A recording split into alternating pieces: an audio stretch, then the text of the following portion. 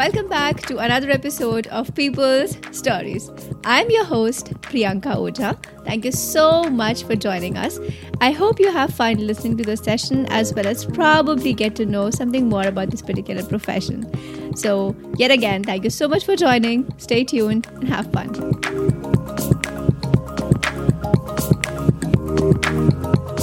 Hey there, dreamers, innovators, and fellow seekers of inspiration.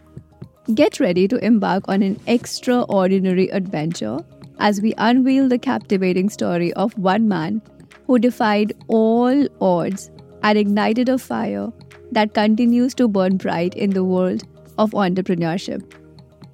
In this episode of People's Stories, we bring to you the awe-inspiring tale of Kamal D. Shah, a true trailblazer who followed his heart and turned his passion into a game-changing venture. Now let's get one thing straight. Kamal isn't your run-of-the-mill business tycoon, crunching number and chasing profits kind of guy. He's a force to be reckoned with, driven by a burning desire to make a genuine difference in the lives of others. Picture this. Kamal, a dialysis patient himself, faced the same challenges and limitations that many others in his position did. But instead of succumbing to despair, he harnessed his inner fire and transformed his struggles into an opportunity for innovation. Teaming up with his partner, the business-savvy Vikram Vuppala, Kamal revolutionized the healthcare landscape in India. And here's the kicker. While Vikram handled the business side of things, Kamal focused on what truly set his soul on fire, the patient experience. It wasn't about stacks of cash or flashy titles for him. Oh no. It was a sheer satisfaction of witnessing his fellow dialysis patients light up with hope and happiness that kept him going. But here's the mind-blowing truth, my friends. Kamal's story isn't just about his own triumph. It's about finding your true passion, embracing it with unwavering dedication, and having the audacity to dream big. So whether you are an aspiring entrepreneur itching to launch your own venture, someone longing to chase your deepest passions, or simply in need of an electrifying dose of motivation, this episode is for you. Let's embark on this epic adventure together and unleash the power of passion within us.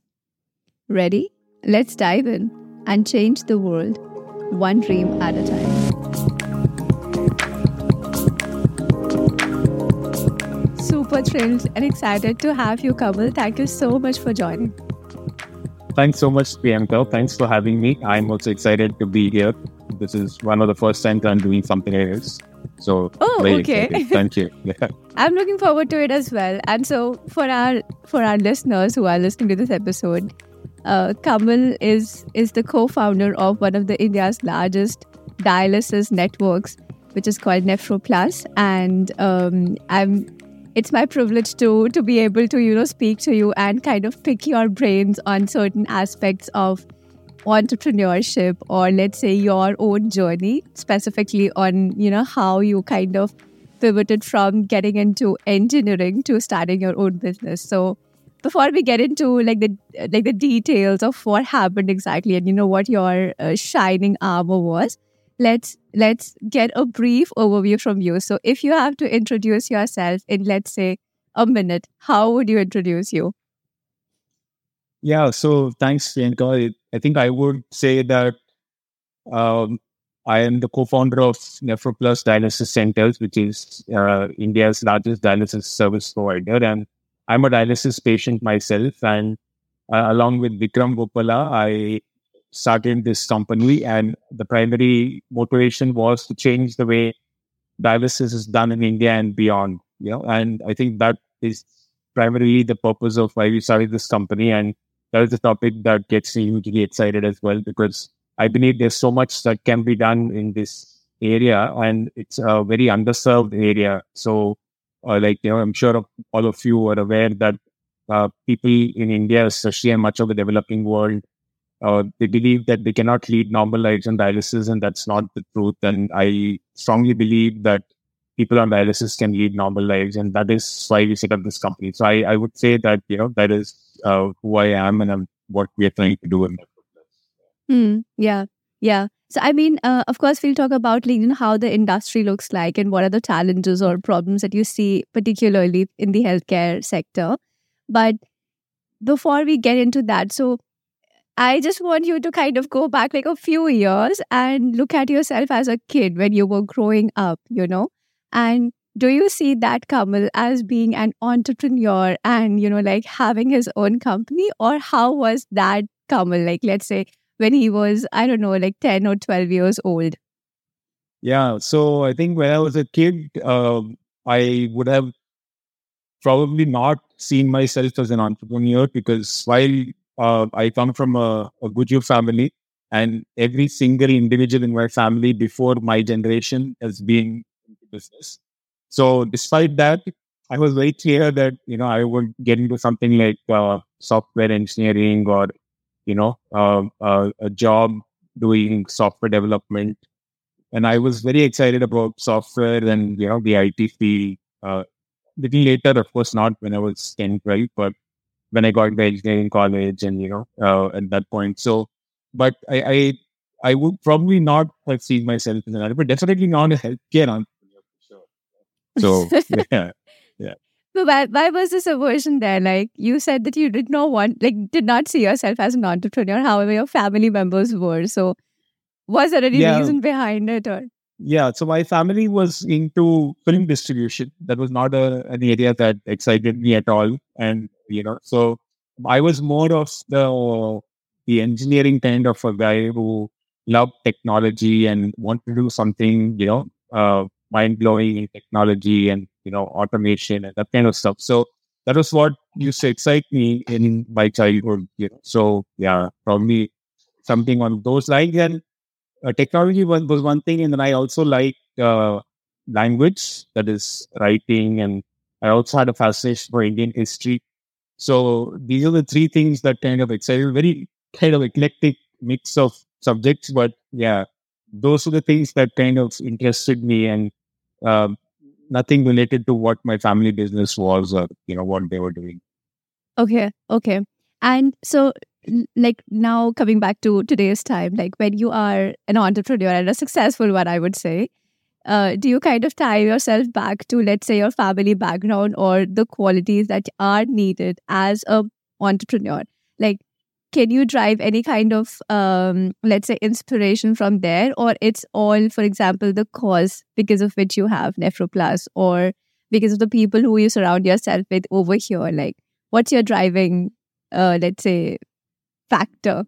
Yeah, it's definitely not the family's business skills because I had zero business skills. And for those who know how we operate at Nephroplus, they know that I have like just zero business skills. And Vikram, who's the founder and CEO of Nephroplus, he's the one who looks after the complete, the entire financial, the business, that part of it he handles. I just handle the clinical, the patient factor, the patient care, that part of it I handle. So what we are doing at Defying today, what I'm doing at Defying today is definitely not driven by, my DNA. It's more of the passion that I have just for the cause, I guess. Yeah. Okay. Okay. So let's get into that story now. So, I already mentioned in the beginning that you were beginning to kind of trace your path in the engineering space, which you also mentioned. But then eventually you had to start Nephroplast. So, what's the story there? Like, if you could quickly, like summarize the whole picture. Yeah, yeah. So I had just completed my chemical engineering from Osmania University. Had, like most of my peers, had got admission into a university in the US for my masters. Got my visa as well, and before going to the US, I needed to take vaccinations, which was a prerequisite, for foreign travel at that point. So my friends and I, we just went to a place here that teach the vaccine, the government department, where they administer vaccines. So I took these vaccines, and then that evening I had symptoms of nausea, vomiting, and so on. And within a few days, they did not subside. So we went to meet a family physician, and then he physicianed some tests, and then it was discovered that my kidneys had failed, and I had a disease called atypical hemolytic uremic syndrome, which is a very rare disease. And later we got to know that it was triggered by the vaccinations, but nothing wrong with the vaccines per se. But I have a genetic mutation in my body that kind of predisposes me to this disease in the presence of a trigger like vaccinations. So I was put on dialysis immediately, and then got a kidney transplant. Tried that, didn't work because there was recurrence of the primary disease, and then was tried peritoneal dialysis for some time, and then I was caught in a tsunami in December 2004, because of which the catheter of peritoneal dialysis got infected, and then I had to give up peritoneal dialysis. And then I switched to, daily nocturnal home hemodialysis, which gave me a very good quality of life. And, at that point, I was doing software development. I had joined a software development company, and then later I started my own software development company, and then we sold that off, and then I started working. And then suddenly I got an email from Vikram Bopala, whom I didn't know until then. And so I started writing a blog as well at that point. And Vikram was searching for, information about dialysis in India. And my blog would come up number one if you would search for dialysis in India on Google. So he stumbled upon my blog, and then liked what he read, was intrigued by what he read, and then sent me emails, and we both should get together and do something in dialysis, And so we met up the next morning, and then the whole idea for NephroPlus started taking shape. So that is Okay. how, yeah. I mean, so there are many things that I want to talk about. The first thing is that I know that like now it has been more than 15, 20 years that from that incident, or Well, that's 26 years. 26 years. So I mean, Yeah. like right now it might be much more easier for you to talk about it because obviously you've gone through thick and thin, right? But Yeah. at that time, like when you were in that process, because obviously you have like different dreams and you're looking for like, a different future for yourself, and suddenly everything changes. Like, can you like paint a picture of what your psyche was at that time? Like, how did you come out of that whole thing? So, at that point, initially when the diagnosis happened, I was always told by my doctor that this is a temporary thing, right? That this is going to last a few days.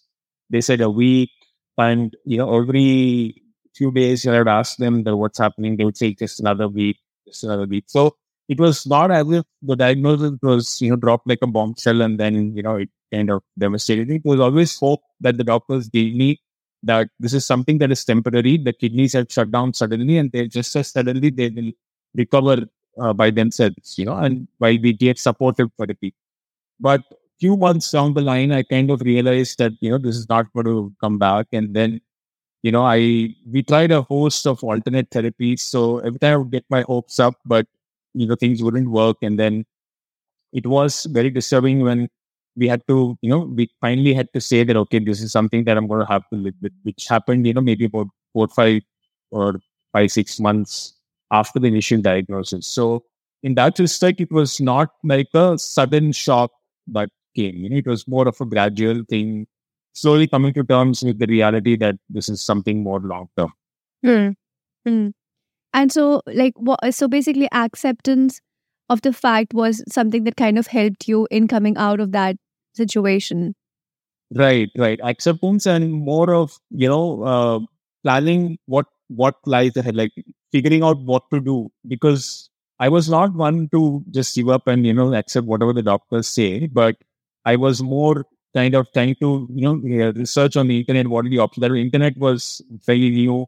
So I was, I was kind of trying to figure out by my own research on the internet that, what is happening, what are the options, and what can I do, how can I take more control of my health, and so on. So it was that thing that kind of probably helped me to stay sane and not get depressed and so on. Yeah. Hmm. Okay.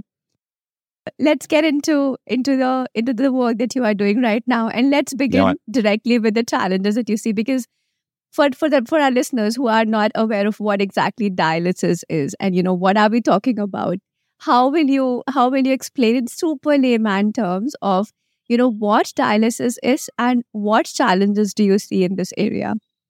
Yeah. So dialysis is a replacement for kidney function, right? And every adult human And every healthy human being has two kidneys, and the kidneys are the size of a fist, a closed fist, and they're there in the back of the body.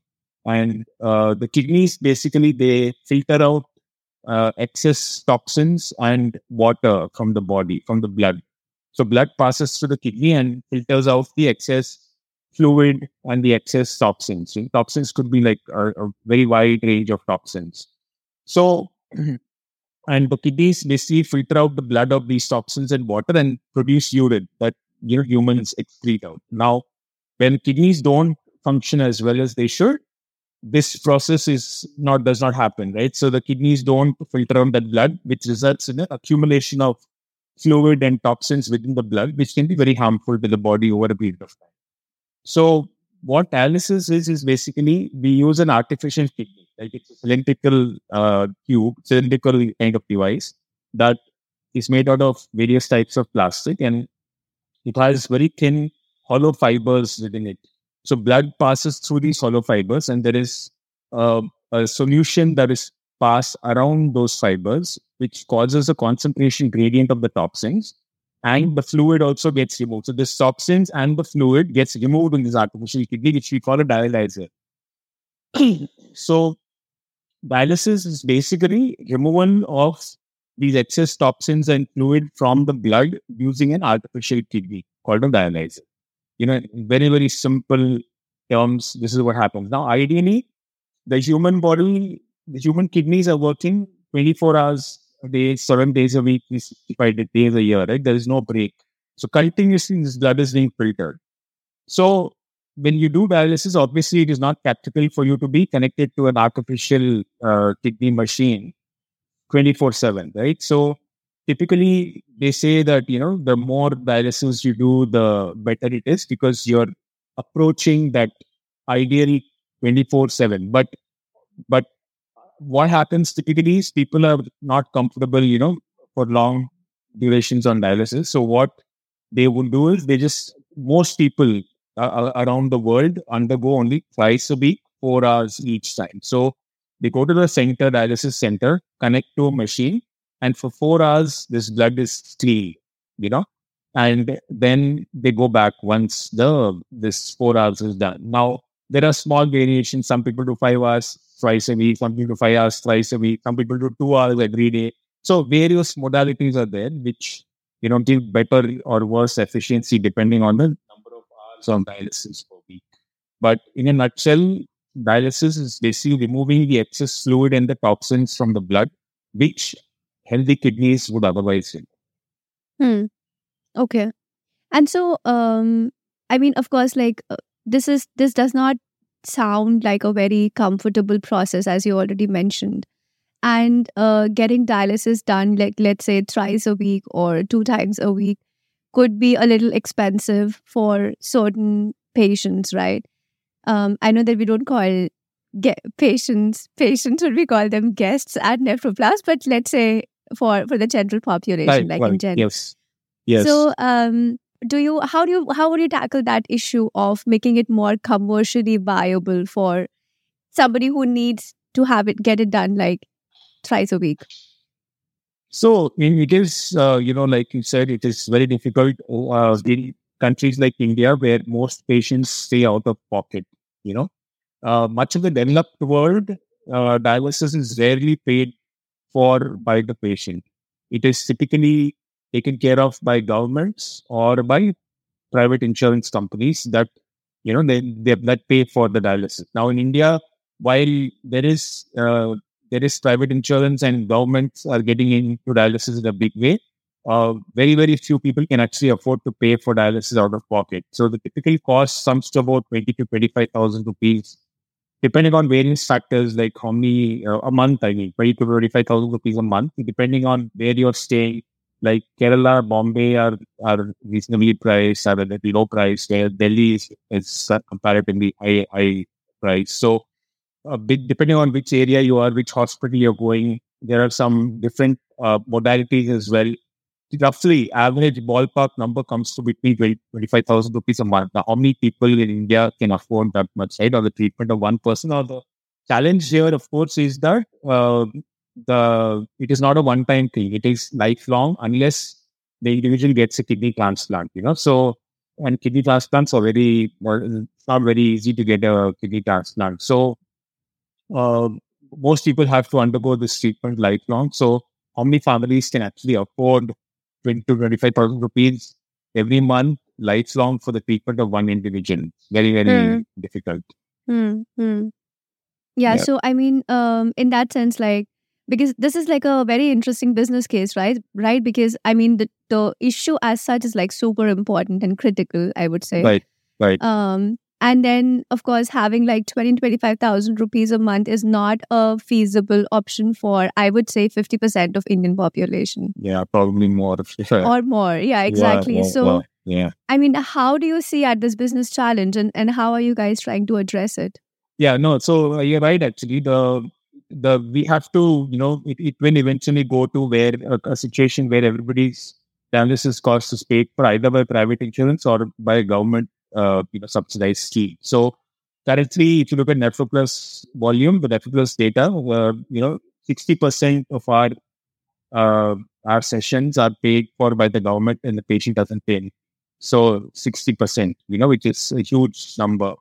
And another about 15% or so is paid for by private insurance. So now and how this is evolving is the government is becoming more and more active. So more and more state governments are stepping in. The central government is stepping in. There are various schemes that are currently being introduced by the government, and we work very, very actively with the government. We participate in tenders that they release, that they put out from time to time for public-private partnership. That PPP mode is going to become huge, right?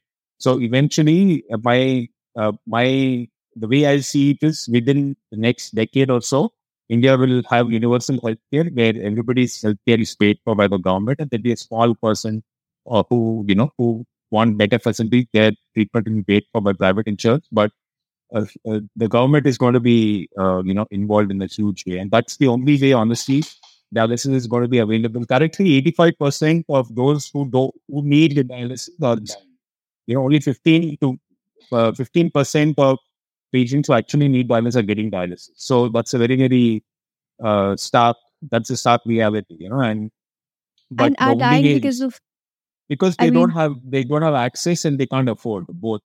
So there are more dialysis. Look at rural India, right? How many districts in rural India have dialysis centers, and how many people can actually afford to travel to cities for dialysis twice a week, right? So, now, Kamal, wow. I want to ask a question. Feel free not to answer, but NephroPlus is a private company, right? And of course, you are looking at your numbers as well. And you said that there's like a stark distinction between the responsibilities that you have as a co-founder and then what Vikram is doing by taking care of the business and everything else. Now, you also have to make money, of course. It's not a non-for-profit organization, right? And I don't know if there comes like a situation where, you have to kind of weigh one over the other. Like, does that happen? How do you manage that situation? So I think we are very clear that, at NephroPlus, that this is a for-profit company, right? And we believe that there's nothing wrong in being a for-profit company in healthcare because of NephroPlus, we are providing dialysis to below poverty line patients by, I think, a fantastic model that we have, especially where we work with the government, right? Because now, if you look at a government hospital, right? I mean, all of us are aware of the standards in many government hospitals, right? Now, in government hospitals, when NephroPlus goes and partners with the government to set up dialysis centers, the quality is like, it is fantastic, world-class quality dialysis that is being offered at zero cost to the patients, right? So I think this model that we have figured out is a really great model. And the bottom line at NephroPlus, and while Vikram does look after the business end of it, I think both of us as founders of this company are extremely clear about one thing, that we would never do anything to compromise the health of our guests or our patients, right? We would never ever do, because we believe that one is it is not ethical, and second is, even if you're looking from the business perspective, we believe that if you do what's right for the guests or right for the patient, eventually the numbers will all fall in place. If we have, because, but all this, while, people can ask the question, it's a fair question to ask, that there could be a trade-off, there could be a balance, a thin line to tread, but I don't think so, because I think Vikram and me are on the same page completely on that we believe that if we do what's right for the guests, eventually everything else falls in place, because the whole market is such that, people are looking for quality options. And the fact that we are giving the same quality, we have the same set of protocols that are followed in, let's say, a tier one city, a flagship hospital in Delhi, like a Max or a Fortis, where Nephroplus operates, and a tier three location in a government hospital like Tadekandegudam in Andhra Pradesh. Exactly the same protocols are followed for both these types of centers. We don't compromise on the clinical aspects of dialysis care, irrespective of where we are doing it. The clinical protocols are fringe, of course. You have more fringe in the flagship centers, in the centers where patients stay out of their pocket, and we have let's say a fancy TV, a nice sofa, and those kind of things, high Wi-Fi, high-speed Wi-Fi, internet, and so on, which you may not have in a Tadekandegudam center in tier 3 rural Andhra Pradesh. But the clinical protocols are exactly the same. That's super awesome. That's nice to hear. And I think that's also like super important, right? Because you need to kind of create a balance and have like negotiables and non-negotiables when you're running a business, and especially in healthcare sector, right? Yes, and absolutely. So, Kamal, because you've been in this area for like quite some time now, how do you see the healthcare sector in general in India, and for any budding entrepreneur like who wants to get into healthcare? How do you see this particular space? Yeah, so I think healthcare is a fascinating place to be in India, because the scope, the opportunities are so tremendous, because it's a highly underserved area, right? There is so much scope for somebody to come and make a difference in healthcare. At the same time, it is very, very challenging. So you need to have the passion for healthcare and making a difference, right? Like, people can actually die, right, during a dialysis session. It is, despite all your best efforts, despite best-in-class protocols, these things happen because of the inherent nature of the disease. Kidney disease can be brutal, right? So people can actually die in a dialysis center. So you need to be extremely passionate about making an impact, about making a difference to lives of people. There are so many challenges that we have, right? A lot of people complain about various things, but very often we get an email from one of our guests or one of our patients saying that they had given up on travel for the last 3-4 years since they got onto dialysis. But because of Nephroplus's holiday dialysis program, for the first time, they were able to see or attend the marriage of their daughter's relatives, or, the first time they were able to go on a holiday in a hill station, for example. So these kind of things which are impossible before Nephroplus have now become possible. Even the basic quality of dialysis. There are many emails that I have got, and people tend to write to me because they connect with me on the patient aspect, because I'm also a dialysis patient. So they write to me and tell me that for the last several years I was getting dialysis in such and such center. I happened to move to a Nephroplus center because I relocated my house, right? And I never realized that dialysis can make me feel this good. So for the last so many years, I was just suffering. I was feeling miserable. I gave up my job, but now I'm planning to, start my own business. So those kind of things are make it all really worth it. And these are all genuine emails that, that people have written or made the effort of writing, because it's easy to complain about things, but people typically don't leave good reviews, right, on all these platforms. But we tend to get these kind of emails a lot from our guests who actually experience that.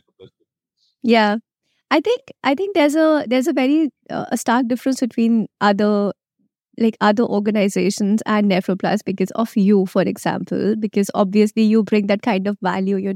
Because when I was at Nephroplus, I also saw that there's a lot of involvement that we have with the guests. Like, we continuously want to keep them interacted. We provide a lot of, let's say, nutritional support and, what you should do, what you should not do. And then, of course, people look up at you and they're like, okay, if he can do it, then possibly, I can also do it. I think that kind of also, paves the path. And through that, I want to come to your recent launch of the book that happened. Many congratulations on that. Thank Super you. looking forward to get my hands as well on your book. It's called Silver Lining. And I think through the summary, what I could understand is that, and of course, like through your journey, I think you would be speaking a lot about adversity and how you kind of pave your path through it, not through the name. Do you want to like quickly summarize what you think about the book and what made you write it like at the first place? Yeah, no, thanks for the wishes, Jay. I think it's more like a natural progression for me because I was already writing a blog and through which I connected to a lot of patients, and dialysis patients found my blog very useful because they, found things that they were going through and solutions for that, how I dealt with similar problems. And the whole journey around, dialysis patients, setting up India's largest dialysis network, NephroPlus, I think that itself was very, very comforting for people, inspiring for a lot of people. And so a lot of people did kind of urge me to write a book about the whole journey. So while this was there at the back of my mind, I think at one point I just started writing, I think somewhere during the beginning of the pandemic, probably.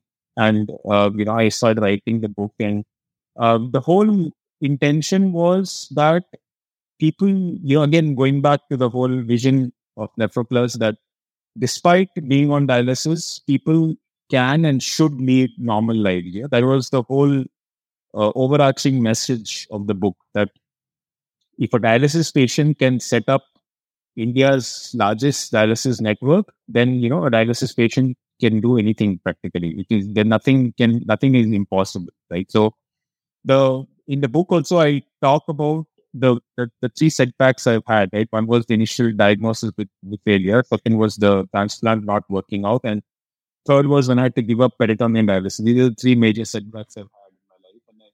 And at each point, the fact that I did not give up, because there are a lot of people give up on kidney disease, because they're just so frustrated with life and in general that they don't make the effort, and that's where half the battle is lost. It is more the mind rather than the body. That's why I strongly believe that if an individual wants to lead a normal life, then there are ways by which they can. But unfortunately, what happens is a lot of people, they just lose that willingness, they lose that desire to live.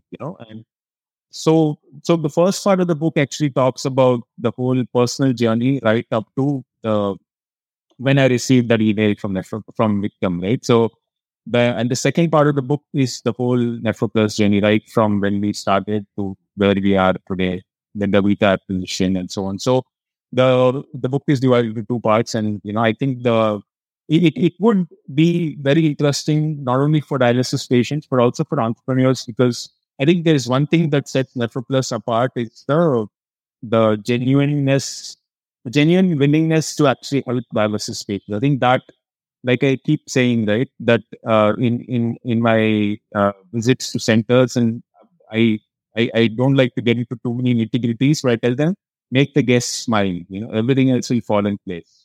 So that's the message I keep giving to our staff when I visit the centers. So the whole philosophy of guest centricity or patient centricity, as people call it, patient centric care, is what is NephroPlus's USP. And I talk a lot about how we actually build that culture of patient centricity in NephroPlus. How we actually, if you wake somebody or center staff also in the middle of the night and ask them what is the first core value of NephroPlus, they say guest care comes first. So it is that deeply ingrained in every teammate at NephroPlus that for us, our patients are the most important. Everything else is secondary. And Vikram and I live and breathe that value, right? Because we would never ever compromise. We would never use a poor quality consumable that is not being tested, on our guests in the center. We would never ever do that. We would never compromise on the quality of dialysis for the sake of better numbers, better revenues, better EBITDAs, and so on.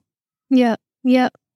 I mean, again, as I think this is like kind of your guiding armor, that, okay, this is how we have to operate. Like everything else should fall around this particular Absolutely. value, and that's how. But Kamal, can you talk about any like, I don't know, situation or circumstances where you were kind of so how I see it is that resilience is like one of the core values that you are kind of operating on as well.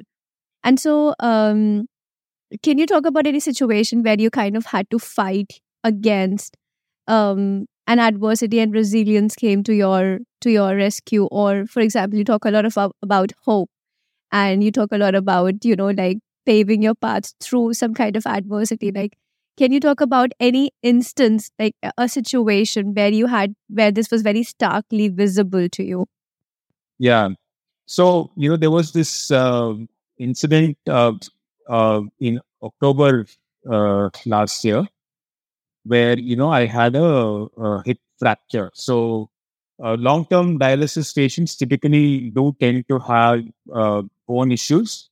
And, I also have been having a few bone issues for the last few years. But in October, in fact, on Diwali day of 2022, I ended up having a hip fracture. And that was like a huge, huge deal because it was severely painful and there was nobody at home. And then I had to just kind of limp and go and sit on my bed. And then when my parents came home in a little while, and then there was a lot of pain. And then, I eventually was taken in the ambulance to the hospital and I had a hip replacement surgery. So that whole period after that hip replacement surgery was very, very turbulent and a lot of problems. So because dialysis patients typically don't tend to do very well or whenever they have a major surgery, it's a lot of turbulence, a lot of kind of imbalances that get triggered in the body that caused a lot of issues with my dialysis as well. My blood pressure would go down, my blood sugar would go down. So things were kind of, even after I came back home, there was a lot of problems during the dialysis itself. And I get dialysis at home. So it was quite a challenge dealing with all that. And dealing with it was it was extremely frustrating, So about a month after the surgery, I was still having a lot of these side effects, but I kind of just asked my doctor if I could start going back to work, you know. And then my doctor said, yes, of course, you should go back to work if you want to. There's no problem. From my side, I don't have any problems. So then I decided to go back to work despite having, a lot of ups and downs at that point. And at that point, I realized that that was the magic things that I needed. Well, once I got back to work, my recovery was like a hockey stick. So I just got back to normal like in a few days, and I think that really helped me to recover fast. Like getting your mind away from the medical problem and then focusing on something else, that really helped a lot. So I think that was one incident in the recent past where I believe that the resilience does help me at all as well. Yeah. Do you ever think about this? Like, it's coming to my mind. I don't know if it comes to you, but basically, like the Kamal who was like 26 years back, if he comes and looks at you right now, would he pat on your back and be like, "Wow, Kamal, you did a great job"? Well, sure, even sure that would be the case because I think when you see the impact that they're having, it's really very satisfying. And while it's like that's why I call my book Silver Lining, right? Because when you look at it, while uh, the initial part of the journey was negative, was because I couldn't pursue my dream of going to the US and then having a successful career there. When you look at it in hindsight, it does seem like that this whole thing was the Nephroplus is basically the silver lining to the dark clouds of my diagnosis with kidney failure, right? Because that is the positive thing that came out of my genetic kidney disease. Because maybe if I wouldn't have been diagnosed, Vikram would have gone into some other field, probably diabetes or something else, and then we wouldn't have been able to. I'm sure he would have done fantastically because he is such an amazing guy with such above board ethics and such a fantastic eye for numbers and such sharp business acumen. We would have done well in any other field, but I think dialysis may not have been impacted as well as it is today by NephroPlus. if I wouldn't have been diagnosed with kidney failure. So that is the silver lining, in my life, I guess. Hmm. Yeah. Hmm. That's really, really amazing to hear, Kamal. It's always nice to speak to you, just to get to No, thanks so much. get that feeling. Thanks But for let's say a last piece of advice that you want to give to anybody who wants to get into entrepreneurship. What would it be? I would say pick up something that's close to your heart. Mm. And Pick up do you know something that how to you can actually. identify? Like, let's say for your situation, it was like very clear, right? But Yeah. would you know like how to identify? Okay, what's something super close to my heart? That's very difficult to say. I think every individual, there is an aha moment, I guess, that entrepreneurs would have, when they are exploring various things that they something, but they can connect to, very naturally. It's honestly, it's everybody would not, come across an idea that is very close to their heart. It's not always because you need to find the intersection between uh, the need, right? Your passion and your ability to offer that service, right? Like the ability for an idea to actually turn into a successful business it's not every day that you come across such ideas. So that intersection is quite a difficult thing. It's not very easy. It's not everybody would not possibly be able to do that. But what I would say is that if you're able to find something that you're able to connect to, I think jump for it because that kind of gives you a huge head start, compared to anything else. Hmm. Okay. Do you think people typically tend to stop themselves more than they should? Like, have you experienced this? Because I'm sure you would be connecting to a lot of other entrepreneurs as well. And like, do you typically see that, this idea came to my mind, but I was not sure. So I did not go ahead. And now it's like a successful concept. And now people are Oh doing yeah. Oh yeah. So many times this happens. But honestly, it's not the idea that is important, but the execution that is more important. Like there could be a bunch of people like who have ideas, but it is eventually it all boils down to how you execute the ideas and take it to completion. Like even if you look at the Nephroplus story, around the same time as Nephroplus started, there were two other companies that started in India. In India itself. So, but today we are way ahead of them, and so in fact, one of them we acquired. So, the point is, at the end of the day, it boils down to how well ideas executed. So, ideas honestly are easy, are cheap, but execution is the tough part. So you need to be capable enough, and you need to have a great team. So we were very fortunate, Vikram and I, to get a fantastic team to help us achieve our vision. I had a wonderful conversation, Kamal. I can talk more. I have many more questions that I want to ask, but I know that it's already like we've spoken at good length, and I'm sure your book would kind of complement our conversation. So anybody who's interested to know more about Kamal or his journey or Nephroplus's journey, feel free to get the book, get out your hands on the book, and thank you so much for your time, Kamal. It was absolute pleasure to have you. Thanks so much, Priyanka. Thanks so much for having me. I enjoyed this question as well. Thank you.